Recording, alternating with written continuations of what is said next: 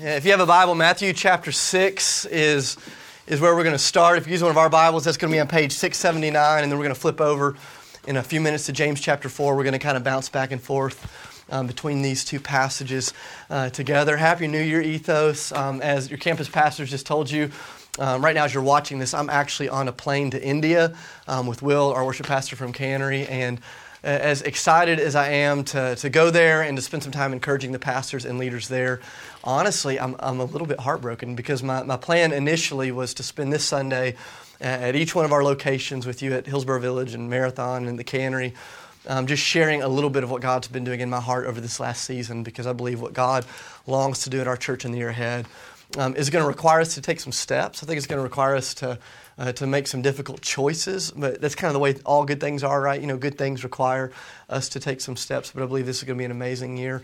And so I'm really bummed that I couldn't be with you today in person, but my prayer is that somehow the Spirit of God will work through this like weird video screen, which is 3D. He like work through it and speak to us as we open the Scriptures and do more than we can ask or imagine. So we're going to start in Matthew chapter 6, and I wish we had the time to do this. I would give every person in our church, I'd give you a piece of paper, and I would give you a pen, and I would ask you to wrestle with one question. I wish we had 45 minutes or an hour to do this, but this would be the question that I would give you to think about for 45 minutes or an hour, and then I'd want you to turn to the person and spend an hour or two with them just talking about it, because I believe this question has the ability to not only reveal where we're currently at in our lives with Jesus, but it has the ability to redirect us into the things we were meant for. And this is the question that I'd have you wrestle with is as you begin this year, what is it that you're actually chasing? Like, what is it that you're actually chasing? You know, sometimes in settings like this, when we're sitting in a room like this in these chairs and your Bible's open and I'm standing before you and I ask you that question, I think our tendency sometimes is to go to spiritual things. But if this was a Thursday night and you were out with your friends and they said, hey, what's this year hold for you? Like, I'm asking you, like, what is it that your like heart longs for? Like, what's the thing that gets you up in the morning? What's the thing that keeps you awake at night? What's the thing that is stirring you and moving you? Like, what is it that you're actually chasing? I was thinking about this about 2 months ago. Our family moved into this new house. And all three of our boys, Micah, who is 6, Jack, who's 4, Judah, who's 2, they all they stay in the same bedroom. And it's kind of a small room. It has kind of a weird shape to it. So we're trying to figure out, what are we going to do about their bed situation. So we got on Pinterest, as everybody does. We started looking for ideas, and we came up with this idea for these triple bunk beds that would kind of be built into the wall, sort of staggered. And if you know anything about me, I'm like the worst carpenter in the world, but somehow, by the grace of God, the Spirit was poured out on me, and I constructed these 3, not to brag, but just epic bunk beds. I mean, they're so awesome. If you follow me on Instagram, you've probably seen them. And so we built these bunk beds, and they kind of unintentionally have become this like inside tree fort for my boys. I mean, they love these beds. Like, they have these little nooks that they can hide in, these things that they can climb. They jump off the beds. They absolutely love it. And so what has kind of happened over time is, over the last month or so, the boys' beds have sort of become like this little cave where they store all of the things that they love most. And so if you want to know what my boys are passionate about right now, just go to the foot of their bed and see what it is. It's like that place under your porch where your dog, when you were a kid, he would steal all of your shoes and your gloves and your things, and he'd bring them and hide them under the porch. You know, it's kind of that place in their bed. So the other night, I'm there in Jack's room, and Micah and Judah, and I'm like tucking them in, and I'm putting them down for the evening. I'm praying over them, and it was my turn to cuddle with Jack, my 4-year-old. So I'm climbing into bed with Jack, and as I'm climbing in, I'm like avoiding all of the shrapnel that he is, you know, all this like childhood stuff. There's a Ninja Turtle without an arm. There's a half-eaten bag of Doritos. There's this movie ticket from the summer. True stuff. There's a spoon, you know, from the kitchen. I don't know why he has a spoon, why he needs a spoon. You don't need that for Doritos, but he has a spoon in the bed. And so I'm like climbing in, and he's saying, hey, be careful, like you're breaking my stuff. And I'm like, what stuff? It's garbage, you know. And so I'm trying to kind of avoid it, and I'm laying down in bed with Jack, and I just look at him, and I say, buddy, why in the world are you like storing up all of this silly stuff? I was thinking more adult words in my mind, but you know, I said silly stuff to him, and he begins to just like immediately defend, like, I have these chips in case you forget to feed me, and I have this and this and this. And he's like sharing all of this stuff that he has. And in my heart, honestly, I was kind of judging him. I thought, man, why? My kid's going to be a hoarder. He's going to be on TV. Like, what's wrong with him? And as I was thinking about that, the Spirit of God just began to convict me. And he says, Dave, you're just like that. You're just like that. Like, you spend your whole life not just chasing after, but clinging to things that are so, so silly. And I think this is kind of the dominant revelation that the Lord kept revealing to me over and over and over in 2016. This was the dominant revelation for my life, and maybe this will speak to you on some level. The Lord kept saying to me over and over and over, Dave, you have this deep tendency in your life to give your first place energy to the pursuit of second place things. You have this deep, deep tendency in your life to give the best of your time and your energy and your passion and your love, not to bad things, but simply to good things that can never sustain you when you try to make them function as God things. That deep in your heart, like your son is hoarding these silly possessions. He's like, Dave, you do this with possessions. You do this with your preferences. You even do this with the people that have put you in your life. Like you have this tendency to take your first place energy and redirect it into second place endeavors. And it's just this moment as I was laying in bed with my son, the Spirit of God was beginning to just uncover some things in me. Well, I wonder what would happen this morning if Jesus could sit in front of us just face-to-face, one-on-one, and he could begin to do an audit of our hearts. I wonder what would happen if the Lord would look at your heart and he'd help you assess the way you spend your time and your money, the things you think about, the things you daydream about when you don't have anything to do. I wonder what would happen if the Lord could sit there and audit our hearts. What would he discover about our affections? What would he discover about the metaphorical things that we've placed at the foot of our bunk beds? What would be the thought there? You know, one of the questions I've just been asking myself in this last season is, Lord, how many of my pursuits will matter at all the moment I die? Like the moment I die, Lord, will this pursuit, will it have any significance? Will it have any relevance? And see, I think my fear for a lot of us is that we've gotten really, really, really good at the pursuit. It's just the pursuit of the wrong thing. And if we're not careful, we'll get to the end of our life, we'll get to the top of the ladder, and we'll realize we've spent our whole life climbing the ladder only to discover that the ladder was leaning against the wrong wall. And I go, as we come into 2017, this is the thing that I want us to wrestle with. You know, in the midst of a culture that is so obsessed with the pursuit of temporary pleasure, how do we become men and women that are living for the eternal kingdom? In a world, in a culture that is so bogged down, not with bad things, but with temporary things. In the pursuit of those things, how do we become people that begin to pursue the eternal King who is reigning right now in his eternal kingdom? Because that's what you're made for. And I think here we are at the beginning of 2017. I think what the Lord is offering before us, I think what he's setting out on the table is not a better version of you.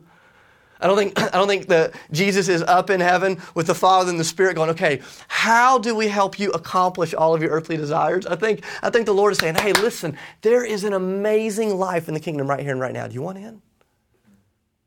Do you want in? Do you want to step all the way in? Well, if you want in, it's going to require some faith, and it's going to require some adjustment. And this is the heart of what Jesus is talking about in Matthew chapter 6. I'll just kind of catch you up on the text that we're going to jump into this morning. It's just a little excerpt from one of Jesus' most famous sermons. And I love this because so often when we think about Jesus, we think about Jesus as this great teacher, which he is a great teacher, but he's so much more than a great teacher. When Jesus was sitting on the side of that mountain, speaking to the crowd, he was not primarily looking at them as a teacher to the student. He was looking at them as the creator to the creation. Every person in that audience, Jesus Christ had spoken into existence. He had picked the color of their hair and their eyes, how short they'd be, how tall they'd be, their gifts and their mindset. He had picked it all. And Jesus is looking at this group of people whom he loved and whom he knew, and he wasn't just giving them another sermon. He wasn't giving them another set of ethics. He was giving them this radical invitation to experience the fullness of God's life right here and right now. So he starts talking to them about the fullness of the heavenly life, but he talks about it in the context of some of the earthly traps that we get caught in. And Jesus is going to say, listen, you were made to pursue the kingdom of God, but there's some things that are getting in the way. You're giving your first place energy to some second place pursuits. And so he starts to say this to his people. Look at Matthew chapter 16. We're going to start in verse 19. I love what he says here. Actually, I take that back. I don't love it. I love to read it. I don't love living this out. It's tough. Matthew chapter 6, verse 19, this is what he says. This is Jesus speaking. He says, don't store up for yourselves treasures on earth, where moth and rust destroy, and where thieves break in and steal, but store up for yourself treasures in heaven, where moth and rust do not destroy, and where thieves do not break in and steal. For where your treasure is, there your heart will be also. Jesus says, if you want to know what your heart's after, look at the stuff that's in the edge of your metaphorical bunk bed. It will reveal it to you. Jump down to verse 25. He says, so therefore I tell you, don't worry about your life, what you're going to eat or drink, about your body, what you will wear. Is life not more important than food, and body more important than the clothes? Look at the birds of the air. They don't sow or reap or stow away in barns, and yet, listen to this, your heavenly Father feeds them. Are you not much more valuable than they are? Can any one of you add a single hour to your life by worrying about these things? Profound teaching. Just amazing what he's saying. Jump down to verse 31. So don't worry, he's saying, what shall we eat, or what shall we drink, or what shall we wear? For the pagans, those who don't yet know God, chase after, pursue, cling to, they run after these things, verse 32. And your heavenly Father, look at this, your heavenly Father knows that you need them, but seek first, chase after, pursue relentlessly. Look at this. Seek first His kingdom and His righteousness, and all these things will be given to you as well. So I want you to notice for a second what Jesus is not saying in this passage. It's really important. In order for us to understand what He's saying, we have to understand what Jesus is not saying. And what Jesus is not saying here is that material things are not important and spiritual things are very important. Jesus is not creating this divide between the secular and the sacred. He's not saying, hey, there's this stuff, just forget it, just get away from it. One day I'm going to, hit the eject button and you're all leaving planet Earth and you're going to heaven and things are going to be fine. That was never the message of Jesus. That's not the message of Jesus here on the Sermon on the Mount. In fact, Jesus preached the opposite. He says, the kingdom of heaven is not somewhere far off. It's not somewhere distant. It's here. It's so close you can touch it. That's the message of Jesus. Not to do away with the material, but to redeem it. So what he was not saying was, hey, forget your physical life and hold on tight until God comes one day. That's not what he's saying. But what he is saying is that as we touch all of these earthly things, they have this unbelievable gravitational pull on our hearts that will rip us from the very thing that we were meant to enjoy, and that is the never-ceasing, unending presence of God right here and right now. Jesus says, do not store up treasures on earth, because those treasures, those things at the end of your bunk bed, they're going to be destroyed. They're worthless. They'll be exposed for what they are. They're of no value if you don't put them in their proper place. He says, instead, store up for yourselves treasures on earth, or treasures in heaven. He looks at him and he says, listen, your Father knows what you need. I love that. He says, these things are important that you're chasing after. But if these things that you need become the first pursuit of your heart, you will miss out on the thing that you actually need. And what you actually need is the treasure of heaven. I remember several years ago, I preached one of the worst sermons I've ever preached, and I preached a lot of bad ones, but one of the worst sermons I ever preached was on this passage. I'd been invited to come speak at a conference, and I got up and I taught on it, and it didn't go very well. And one of my mentors was there, and he said, how'd you feel about that? And I said, I didn't feel very good. And he said, you shouldn't have. And I'm like, thanks for the encouragement. That was like the worst encouragement ever. And we started talking about it, and he says, that didn't feel like it was really connected in your heart as you were preaching. And I'm like, I know, I didn't feel it either. Quit bringing it up. And so he and I started talking about the sermon, and we were trying to kind of play it out together. And one of the things that I began to discover is the reason my sermon was bad was because my life in regards to this text was bad. Like, I knew these words, but I'd never really lived these words. In fact, I'd spent my whole life doing the exact opposite of what Jesus commands us to do. Have you ever noticed how easy that is to do? I mean, Jesus says, do not store up treasures on earth. Like, that's the command. And I realized I've spent my whole life storing up things at the edge of my bunk bed. I've gone to conferences on how to store them up better. I've read books on how to store them up better. I've done all the things I know how to store them up better. And a lot of those things even had the name of Jesus on them. But they didn't have the heart of Christ behind them. This desire to, hey, get everything else out of the way so you can focus your eyes and your heart on the only thing that matters. That's the heartbeat of what's unfolding in Matthew chapter 6. Jesus says, come on. Don't give your first place energy to second place pursuits. And I remember sitting there confessing that to my friend. I'm like, oh, I think the reason my sermon was so bad is my whole life I've chased after these things. He says, why? He's like, I know you're not a terrible person. I know you're not greedy. So why have you spent all your time chasing after secondary things with the best of your energy? And that question sent me spinning, and maybe that's sending some of you spinning this morning. I didn't wake up going, hey, I want to ignore the words of Jesus, but I spent almost my whole life doing that. Well, a lot of times it wasn't out of greed. I didn't wake up going, man, I just want to hoard stuff. Some of you are greedy. Repent, okay? But for a lot of us, I don't think it's greed. I think for a lot of us, it's fear. Hey, if I don't look out for me, who looks out for me? Hey, if I don't chase this down, who chases it down? If I don't make a name for me, who makes a name for me? If I don't climb the ladder, who's going to climb the ladder, right? And there's this fear that so often drives us. For some of us, it may not be fear. For some of us, it's just the conveyor belt that your parents or the culture around you set you on. Hey, this is what you do after high school, and this is what you do after college, and this is what you do when you get that first job, and this is how you spend your money, and this is how you arrange your relationships, and this is what you do with your children. And some of us have never questioned, what is the conveyor belt that we're on? And we spend every Sunday in church, but we spend every Monday pursuing the things of the world, and we have no idea why the joy that Jesus talks about eludes us. And he begins to lay it out. And he begins to call them to more. And so I remember I'm having this conversation with my friend right after the sermon had just tanked, and I'm trying to work it all out. And I'll never forget the question he asked me. He looks at me and says, Dave, what's the treasure of heaven? Like, what's the treasure of heaven? And I started saying, like all the good churchy answers. Because now at this point, like I'm just reeling. I'm embarrassed that the sermon sucked. I'm embarrassed that this guy's just picking me apart. And I said, peace and love and joy. And he's like, no, that's not the treasure of heaven. He says, the treasure of heaven is God. God is the treasure of heaven. God himself. And wherever God is treasured, all those other things are the fruit. Whenever God is delighted in and enjoyed, everything else comes to that. And he says, this is what Jesus is inviting you to forsake everything that gets in the way of your full throttled pursuit of the treasure of heaven. And the treasure of heaven is King Jesus himself. And I love this. Jesus says, seek first. Seek first your best energy. Jesus says, if you'll love me, if you'll obey me, if you'll seek me, if you'll chase me, if you'll come after me, if you'll do it, come on. He says, all these other things will fall into place. If I will be in the center of the orbit, everything else will hold its place.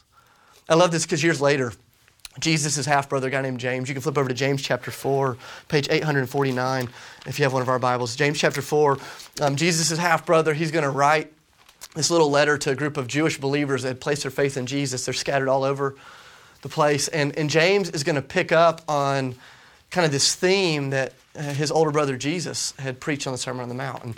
And over and over and over, James is going to talk to them about how their beliefs, like what they really believe, are going to be seen in the context of how they're living. And so you get to James chapter 4, and the first few verses of James chapter 4, he looks at them and he says, listen, I know that you identify as Christians, but the way you're living on Monday is a reflection of where you really are staking your identity. He says, I know that you're followers of Jesus. You're in covenant with Jesus. Jesus has saved you by the cross of Christ. He's like forgiven you of your sins. He bled for you. He died for you. He raised for you. He loved you. He opened the door. He says, I know that you're identified as Christians. He says, but on Monday, the way you think, the way you live, the way you act, the things that you're pursuing reveal that your first place energy is still going to the pursuit of second place things. And so he calls them this really nice word in verse 4. He looks at him and he says, you're committing spiritual adultery on God. He says you're in covenant with Jesus, but you're living and you're pursuing, and your heart and your mind and your imagination is fascinated with the things of the world.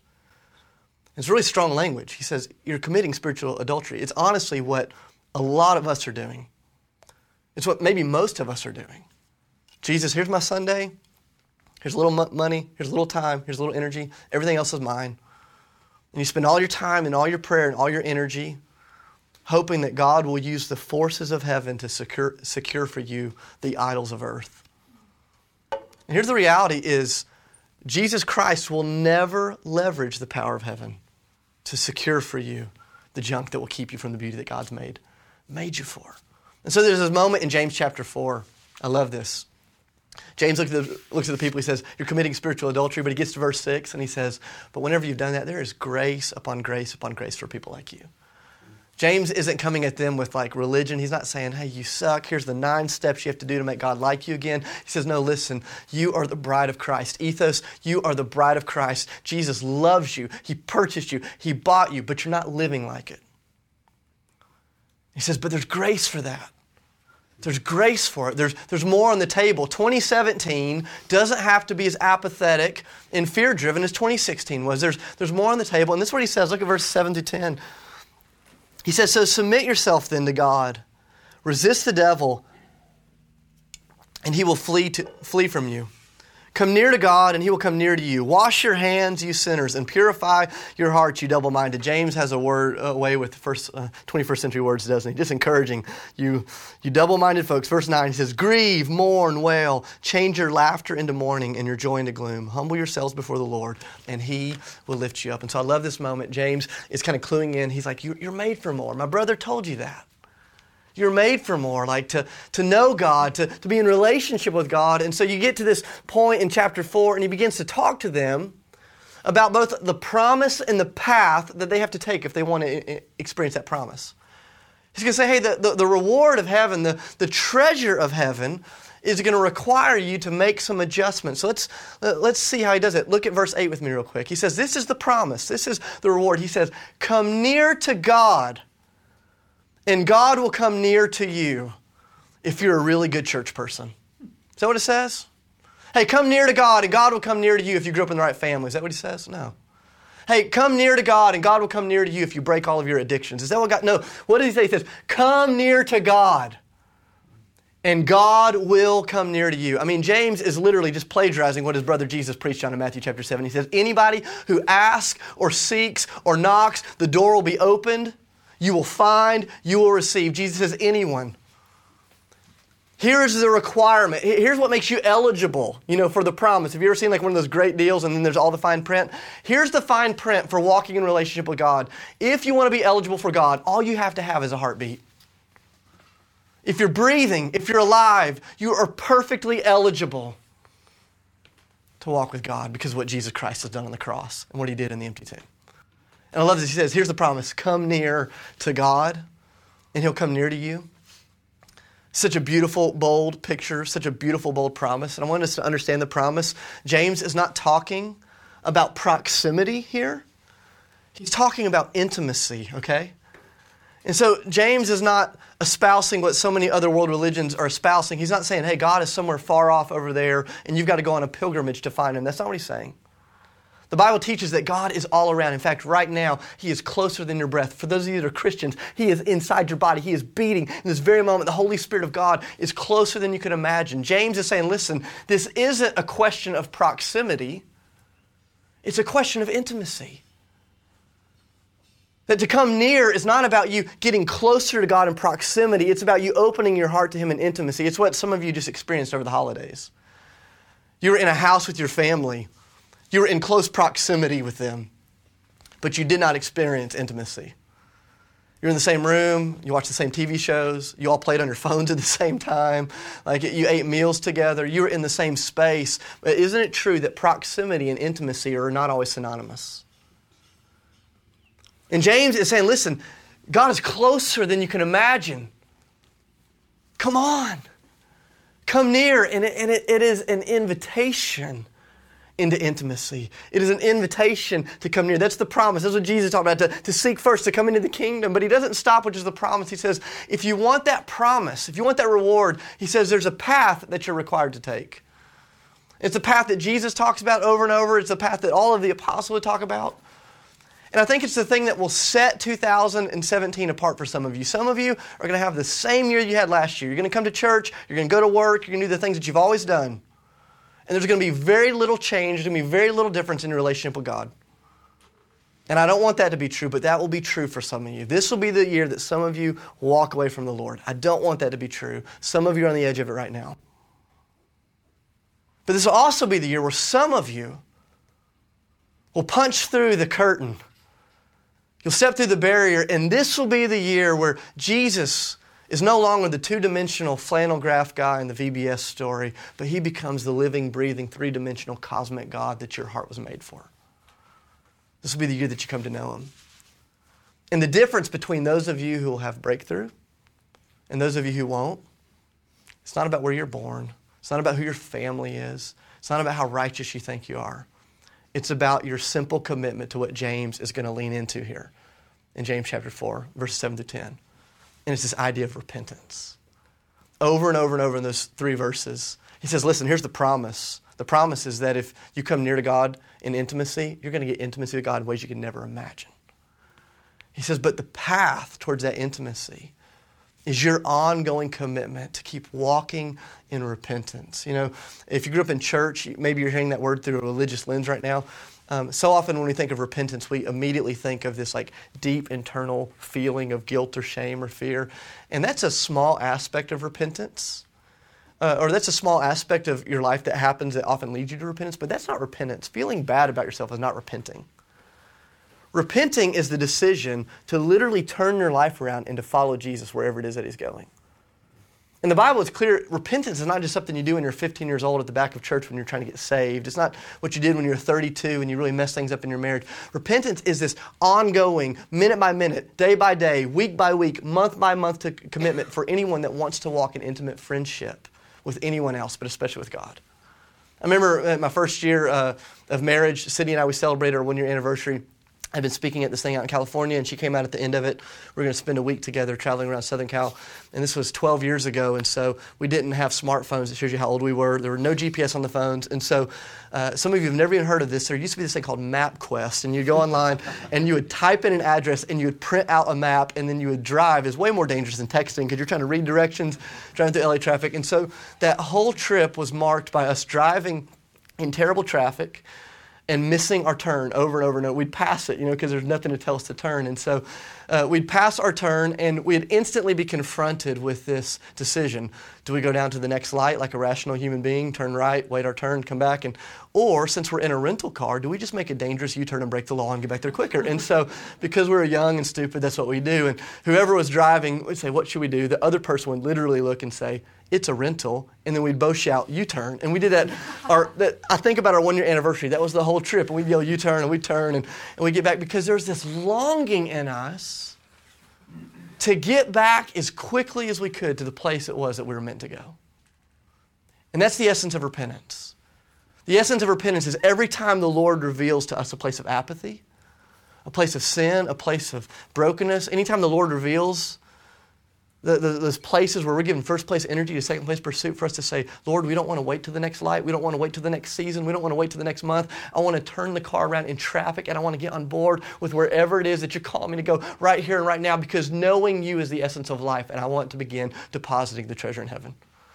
And so James says, listen, this is the promise. Come near, and he comes near to you. And he says, if you want to come near, you've got to turn the car around. That's what he says in verse 7. He says, you've got to begin submitting your life to God, and you've got to begin resisting what the enemy is putting in your path.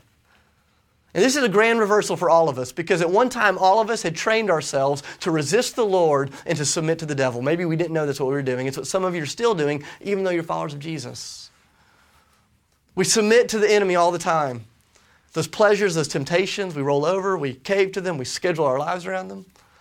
And then we resist the Lord. Have you ever had one of those moments where you're reading the scriptures and God begins to convict you of something to do? And you immediately start looking for the loopholes. I wonder if it really means that. I wonder what it says in the Greek. I wonder how we can get it. And a lot of us, even those of you that have been in church your whole life, you have discipled yourself in such a way that you've learned to resist the Lord and to submit to the enemy. And James is going to say, hey, if you want nearness to God, he says, you've got to turn that car around. He says, submit to the Lord. He says, resist the enemy. He He says this is going to be an external thing that you have to do at times. It's what he talks about in verse 8. He says, wash your hands, you sinners. That's kind of weird language. James isn't taking a break and saying, hey, go to the kitchen and wash your hands, dinner's ready. It was a Jewish metaphor that they would use to talk about their behaviors. And James is going to say, hey, if you want nearness to God, there's some things you're going to have to quit doing. There's some things you're going to have to start doing. There's some things from 2016 you're going to have to let go of. And there's some things in 2017 you're going to have to start leaning into. But it's not just going to be an external thing. He says it's also going to be an internal reality. He says, grieve and mourn and wail. And I'm like, that's weird. We don't talk about that a lot. But James, remember the context of the chapter. He says, you're followers of Jesus that are giving your first place energy to pursuing the things of the world. And he says, and if that doesn't bring you to a place of mourning, you will never experience the joy of knowing God intimately. Like some of you are so desensitized to the pursuit of your own heart. And you're convinced that God is just as passionate about your career trajectory and your relational goals and your financial health and your security and your safety as you are. And the truth is, so often God's not. His ways are higher. His ways are different. He says there's got to be this sense of grieving and mourning and wailing. And he says, if you will humble yourself this way, he says, the Lord will lift you up. So the Lord will do what you could never imagine. So I just want you to imagine this for a second as we come into this year together. Can you imagine what would happen if your life was completely sold out to Jesus Christ?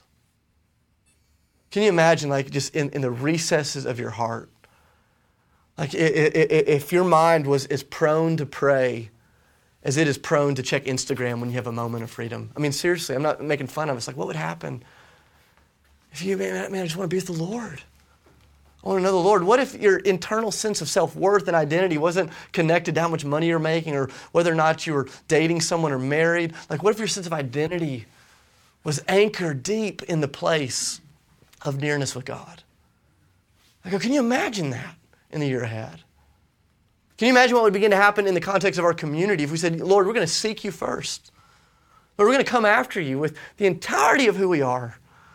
Like, you get our first place energy and everything else is going to fall in place. Can you imagine what that would do for those of you that are married?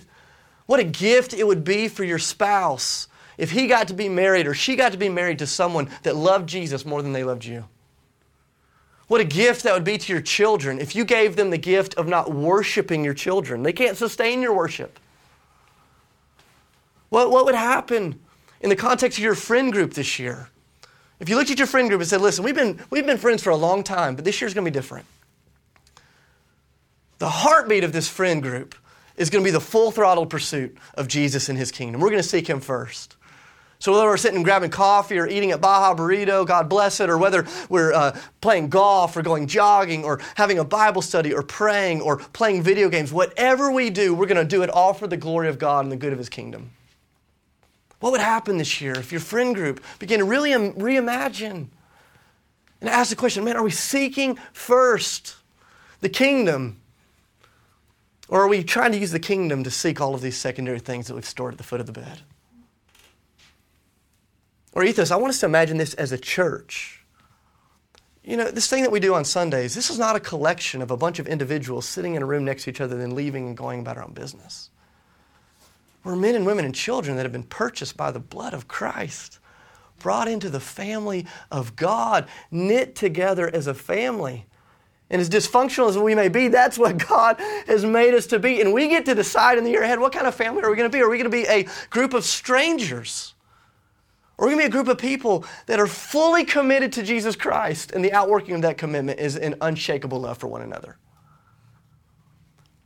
God has brought us like so far in the last 8 years. I love our church. I love what God's doing. It's my favorite place on earth to be. I wish I was there with you right now. But the truth is, there's like so much more on the table for us in the year ahead. There's like we're like leaving things on the table. I just want to call it what it is. Sometimes I gather with us for worship, and I wonder if any of us are excited about God at all. Sometimes I'm in that room, whether it's Marathon or Hillsborough Village or Cannery, and I go, man, are we here out of ritual? Or are we here out of this like burning passion for the realness and the glory and the beauty of God. And I confess, sometimes in my own heart, I come in there out of the wrong motives. I'm convinced that so often our worship with one another is cold and it is disconnected. And the reason it's cold and disconnected when we're together communally is because our worship privately is even worse. Who we are collectively is the outworking of who we are when no one else is around. And when you get a bunch of people that are giving God their leftovers, what we end up with is a community of people that give God what's convenient. And the glory of God demands more. In 2017, it's going to be different. It's going to be different. And we're going to say, Lord, you alone are the one that I seek. We seek you first. Can you imagine what would happen in our city if 3,000 people said, Lord, you're our priority. We love you. We want to know you. Every neighborhood, every home, every workspace would begin to see radical change because of the reality that begins to play out when a group of people yoke themselves to one another in the full-throttled, unashamed pursuit of Jesus Christ. I know so often at the beginning of years, we like to come up with words that will define the year. You know, this is the word for the year, whatever it may be. And I want to give you a word for our year as a church family as we come into 2017. And it's the word intimacy. And it's the thing that we're going to be chasing after this year as we come into the presence of God. Is God. Is what we want is God. And at the beginning of the year, I'm not too concerned with where each of us are starting. You know, some of us are on fire for Jesus and some of us aren't. I'm not as concerned with where you're starting as I am with whether or not you're going to be willing to take a step, whether you'll be committed to moving forward from wherever it is that you are. Like, will you be committed to lean into the things that are ahead? And so this year as a church family, we're going to intentionally position ourselves for intimacy with Jesus. Because I believe when you seek first the kingdom of God, when you ask, when you seek, when you knock, everything else is changed from there. And this is going to have some implications to it. This past year, my family, we moved 3 times, and which is kind of a pain. We pack all of our stuff up, we move, we do it again. But one of the unintended blessings of moving so often is we really pared down the things that we had. And so we'd sell stuff, we'd get rid of things, we'd throw it away. And it really kind of forced us to clarify. And there was something about the stripping away of stuff that opened us up to the things that mattered most. And I believe this is going to be a year of both the Lord taking away and the Lord filling up. That sometimes in order to have some clarity, we have to really strip away some of the noise and go, okay, God, do we as a church, do we honor you? Do we seek you first? And so this is what that's going to look like. I just kind of want to give you a picture of the next 6 weeks, okay? And so the next 6 weeks, starting with the next 2 weeks, which is January 15th and January 22nd, the next 2 weeks are going to be about preparation. And so we're going to meet in our normal times. We're going to meet in our normal locations at Hillsborough Village, Marathon, at Cannery. And on the 15th and on the 22nd, we're just going to begin preparing our hearts, God, for whatever it is that He wants to do in us. We're going to come together and we're going to say, Lord, we believe you have something for us this year, but we're not going to rush into it haphazardly. Lord, would you knit us together? Will you purify us? Will you open up our minds to what it is? And so the next 2 weeks are going to be all about preparation, normal times, normal locations. Starting on January 29th, then for the next 4 weeks, January 29th through February 19th, we're going to enter into 30 days of prayer and fasting together as a church family. Now, I just lost about 90% of you when I said the word fasting because I know that sounds miserable, but hang with me for a minute. I used to hate it, but it's become one of the greatest blessings in my relationship with Jesus. I'm convinced that when our physical bodies are being fully satisfied by the things of the world, it's hard for our souls to yearn for the one that we were made for.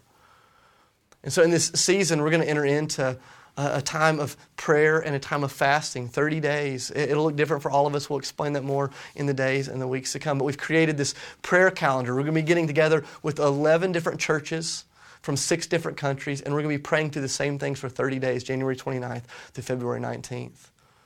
And we're going to ask the Lord to rearrange the taste buds of our hearts for the things of heaven. That's what it's going to be. So we're going to do that for 30 days. On top of that, praying together for 30 days, We're going to spend those 4 Sundays, and we're going to really slow things down. We're not going to meet at Hillsborough Village. We're not meeting at Marathon. We're not meeting at Cannery. Instead, we're going to get our whole church family together in one place, in one location, for 4 straight weeks. So on the 29th, we'll be at the Ryman together. On the 5th and the 12th of February, we'll be at TPAC. On the 19th, we're still looking for a venue, so you can be praying about that God would open it up. But for 4 straight weeks, we're going to get together in one place as a church family, and it's not going to be business as usual. It's not going to be a few songs, a sermon, communion, a few songs, leave. It's going to be us as the bride of Jesus Christ, sitting down in His presence, saying, Lord, purify our hearts. Help us to know You. Help us to love You. We're going to pray together. We're going to worship. We're going to sit in silence. We're going to share together. We're going to encourage each other. We're going to read from the Scriptures. But what we're really doing is we're just going after God. And I believe the words of Jesus are true, that, man, when you go after the Lord, when you come near, He comes near to you. And that's what the year is going to be about. And then we'll see what happens after that. But I believe what God has in store for us, and I say this with love and kindness, what God has in store for you is not something you can take hold of if you keep walking down the path of laziness that maybe you're prone to walk down.